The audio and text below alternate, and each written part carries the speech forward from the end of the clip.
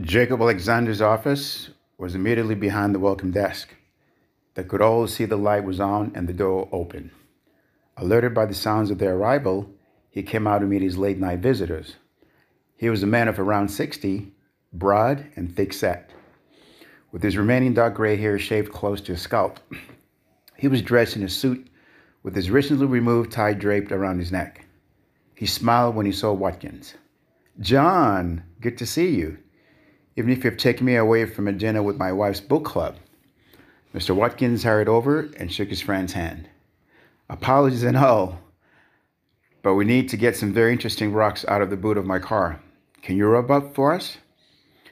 Dr. Alexander looked over at the three cousins who were watching the car.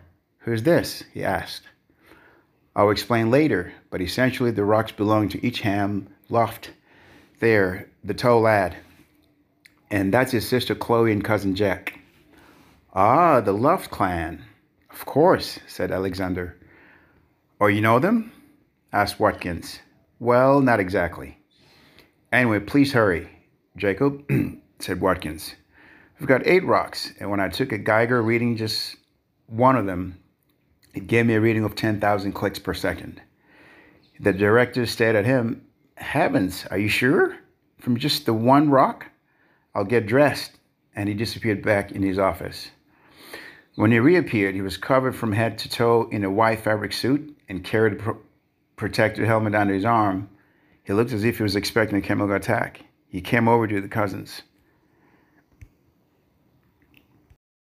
"I feel a bit daft getting all this on, but if what John here says is right about the radiation count from your rocks, it seems a wise precaution." It, Jack, and Chloe looked at their own flimsy clothing and wondered how much radiation they'd absorbed. Chloe hadn't been sick again, but she still looked extremely pale. Disappearing into another room, Alexander emerged with a large, heavy, white container-like oversized box. "This is what we use for radioactive rocks.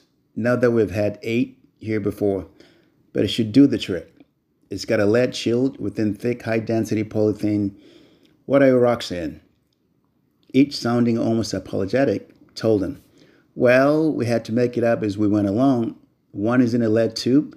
The other 7 are wrapped in a lead apron from a hospital." He thought he'll leave out the word stolen for now. Dr. Alexander noted, put on his helmet, and went outside. Watkins popped the boot with his key fob and watched as his friend placed the box on the ground, took off the lid, then lifted the boot and peered inside. With gloved hands, he picked up the canvas bag and placed it carefully in the lead box. He replaced the cover, tested its weight, and shut the boot. Leaning heavily to the right, he carried out through the reception area. He paused to turn on the new set of lights, then culled through the helmet. "You can follow me," and disappeared down the corridor. They followed him down a number of corridors with darkened classrooms on one side and notice boards on the other. Each checked out the posters and handwritten A4 sheets advertising engineering SOC, metallurgy, second-year results, and lithium mine trip to Bolivia sign-up. They came to a T-junction with labs running across the corridor. They turned left towards labs 3, 4, and 5 and followed the lights as Alexander switched them on, going through 2 labs before arriving at their destination. Alexander called out, "Wait here," loudly through his protective helmet. They all stood in the doorway and watched as the director stopped by a shed-sized container. It was made out of white painted metal, its walls corrugated, with a door taking up one half of its front. He put the box on a workbench and pushed down on the compression door lock. The door swung open a few centimeters, and he pulled it the rest of the way. He picked up the lead box and placed it inside the middle of the 3 shelves. From where the cousins and Watkins stood, it appeared that there were only 2 other boxes inside, one on each shelf. Alexander swung the door shut, then lifted the handle. The heavy locking mechanism echoed through the lab. He turned around and removed his helmet before coming over to them. "They're safe, and you were safe, depending on how much radiation you have already been exposed to." He beckoned them through to the adjacent lab. "Sit down and tell me everything you know about these rocks that have so spooked my friend here." He smiled at Watkins, who smiled back somewhat nervously. "First, I'm calling an ambulance," the teacher said. Alexander noted and they sat in silence as Watkins gave details on what happened and where they were. The director jumped up. "I'll have a word." He took the phone and explaining who he was, walking out of the lab, pulling the door shut behind him. "That doesn't feel good," said Jack. "They're on their way," said Watkins. "How long?" said Chloe. "Didn't say, I'm afraid." After a few seconds, Alexander strode back and returned Watkins' phone. "They understand the situation." "I think so." He spread his arms. "Begin," and between the four of them, each Jack and Chloe and John Watkins, sitting on stools, told him what they knew and told him fast. In under 2 minutes, they had finished their story. "Right, extraordinary, but you don't need me to tell you that. Jacob Alexander had been pacing around the lab, but now he stopped in front of the cousins. My hunch is that you'll get sick, I'm afraid. If the 7 new rocks are as powerful as the first one and decaying in the same way, the lead apron wouldn't have been effective enough to protect you all. Chloe's sickness is probably caused by radiation." Jack put an arm around her cousin as she started to cry. Alexander continued, "We aren't equipped with any decontamination gear, I'm afraid. I can get some scent, but it'll take a few hours. This is way outside what we'll normally be dealing with here, obviously." Each said quietly, "I'm so sorry, Chloe." He looked at his sister, who was normally so strong and spirited, but now in the harsh fluorescent glare of the laboratory, looked really scared. Alexander smiled kindly, his tanned face creasing around his eyes. "The hospital will sort you out, I'm sure, Chloe. You two will need to be checked as well, and I guess the police will be here shortly once they've put everything together." And your eyebrows itch. "Have they just fallen out? Because if so..." No. That was something else," said Itch. "It was an accident with some phosphorus a week ago." He looked at his sister, but she wasn't listening. "Oh, okay. Now, while we're waiting for the medics, let's see what you have brought us. I include you if I could, but we don't have the suits. I'm afraid you can watch through the glass, though, if you like." And the director disappeared back into the lab where he had stored the rocks moments before. They sat silently, their 4 stools close together, and watched him. Jack still had arm around Chloe, who was leaning on his shoulder, eyes tightly closed. Each sat with his head down, shoulders slumped, suddenly totally exhausted. If he stopped now to thinking about how much trouble he was in, he'll be paralyzed. Soon he would have to deal with his family, the ambulance, and police when they arrived. He would look after his sister too, but she had her cousin at the moment, and right now he wanted to focus on the rocks. Once he knew what they were and what was going to happen to them, he'll feel as though he would have done his duty to Kate. The note had said not to trust anyone, but that was never going to be practical. At some stage, he had to hand them over to be tested, and if Mr. Watkins thought Westridge and Dr. Alexander were the best option, then that was okay with him. Jack interrupted his thoughts. "I'm just taking Chloe to the toilet, Itch. She's not feeling well again," and she escorted her cousin out of the lab. Itch found himself thinking about his grandfather's golden book of chemistry experiments and its advice to go and find out about things. He wanted what its author would have made of this situation, with 8 radioactive rocks being tested in one room and an 11-year-old girl sick with radiation poisoning in another. It was the finding out bit that was still driving Itch. He had to know what had stumbled upon. While lost in this vein of thought, he began to be aware of the feeling that of combined dizziness and nausea he had felt in the greenhouse. It brought his thoughts process to a crashing halt. This is it, he realized. I know what's coming. On the one hand, he was surprised he'd been okay till now, but this was really the worst time to get sick. The rocks were finally being analyzed. Now was the moment he had to be well and thinking straight. Small beads of sweat appeared on his forehead, and he could feel his stomach tightening. There was no doubt what was happening. He turned to his teacher. "Sir," he said, "I think I'm going to be sick." Watkins looked grim. "I'll check on the girls and come and check on you. I'm sorry, Itch. Not much I can do to help, but the ambulance is coming. The paramedics will be here soon. You'll be in good hands." Itch nodded and dashed out, trying to remember where he had seen the signs of the toilets. If he hadn't been bent double with cramps and had instead been peering through the glass door into Dr. Alexander's lab, he would have observed that the director engaged in the most amazing analysis of his life.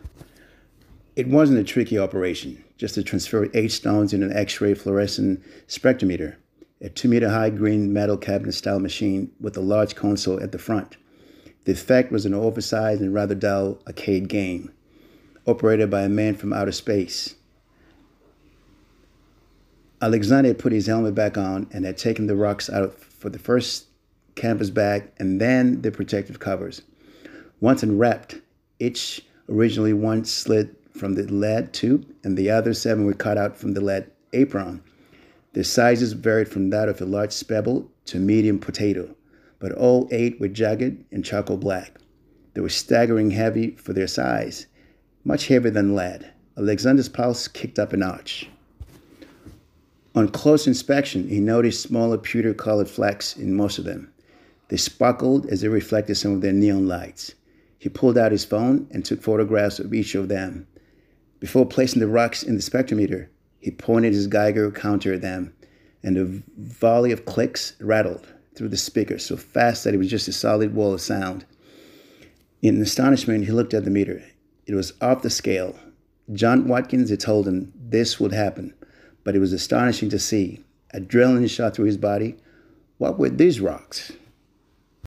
With a renewed sense of urgency, he set about transferring them one by one into the spectrometer.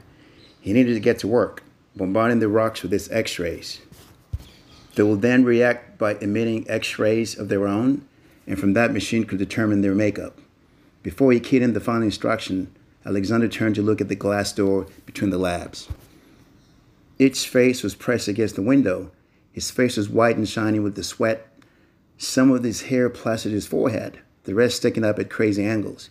He had never felt as bad as this sickness had made him, but had been desperate to return to Alexander. He had been sick the once, then forced his trembling legs back to the labs. He was not going to miss this. Alexander gave him a gloved thumbs up, at which Itch raised his thumb to the glass in reply, then turned back to the spectrometer's keyboard and pressed enter. There were no flashes, no bangs, just an instant row of black numbers and letters scrolling across the white screen. Itch watched as Alexander read, then reread the figures. The director stood stock still for a moment, then ran to grab some documents. Frantically, he turned the pages of the largest file until he found what he was looking for. He heard the chart he had filed to the screen, his head moving up and down as he checked the results. At first, Itch thought a wasp must have found its way inside Alexander's protective outfit. He had started going and leaping around the lab, his arms whirling like windmills. He ran around the spectrometer 4 times. Through the glass and the thickness of Alexander's helmet, Itch could definitely hear yelling. He inched open the door. "Dr. Alexander, you okay?" The director saw Itch, hastily put the rocks away and bounded over. Picking up some of the papers, he pushed Itch back through the door to the next lab, following closely behind. He removed his helmet, his face running with sweat, his eyes wide and staring. He was smiling broadly. Astonishing, truly astonishing. If I hadn't witnessed this with my own eyes, I wouldn't have believed it. Astonishing, never seen the like. It's what I've been hoping for. He was talking at, rather than to, Itch as he started to pace again. "Excuse me, Dr. Alexander, what is it? What are they? What have you been looking for?" The director stopped his pacing and turned his face. Itch laughed. "It's not uranium. It's not anything we've seen before. It's a new element." "Well, an old element, maybe, never seen on Earth since the Big Bang. It's what I've been looking for. But then..." Frustrated, Itch interrupted. "Sorry, but what, Dr. Alexander? Can you start again?" "Okay." He took several deep breaths. "Unless my machine is on the blink, those rocks are made of substance we have never seen before. The table of elements will put it at 126. "Nah, that's impossible," said Itch. "It stops at 118. Everyone knows that. And those at the end of only exist in labs. They disappear in seconds. Your machine needs a kicking." "Trust me, I've kicked it," said Alexander. "Look, come through. You can kick it." They walked back together into the next lab. "You clearly know your stuff, Itch. I'm impressed. Your dad did well. Oh, congratulations, by the way, on getting the rocks here. You took what precautions you could, but this is absolutely where they should be." "You know my dad?" asked Itch. But they had stopped by the spectrometer and Alexander was pointing at the computer screen. "Look at the results. Are clear." He indicated the rows of figures. Each element produces its own characteristics, X-rays, and these are absolutely uniquely to what we think 126 will be. Itch gazed at the numbers, dumbfounded. It's not possible. Alexander laughed loudly. I know, isn't it great? Okay, said Itch. Assuming this, he waved at the screen, is correct. What does it mean? What sort of things will these rocks be able to do? Alexander rubbed the stubble on his head vigorously. What a fantastically exciting question. Who knows? Let me give an informed guess. Based on what some elements at the top end of the table can do, help with some forms of cancer, detect oil down a well or gold down a mine, it's all down to the neutrons they give off. But I think that when this gets out, most attention will be on their ability to start a nuclear reactor. Hearing footsteps, they turned and saw Mr. Watkins helping Jack and Chloe back into the lab. He was alarmed to see Itch in the same room as Alexander and the rocks. Itch, what are you doing? Jacob, are the rocks safe now? He called. The director thought for a moment and walked back through the door towards a friend. Are they safe? Well, I think so. So as I've put them back in their case, the case is back in the can and I've sealed the can. So normally, yes. But I think we might have just said goodbye to the normal.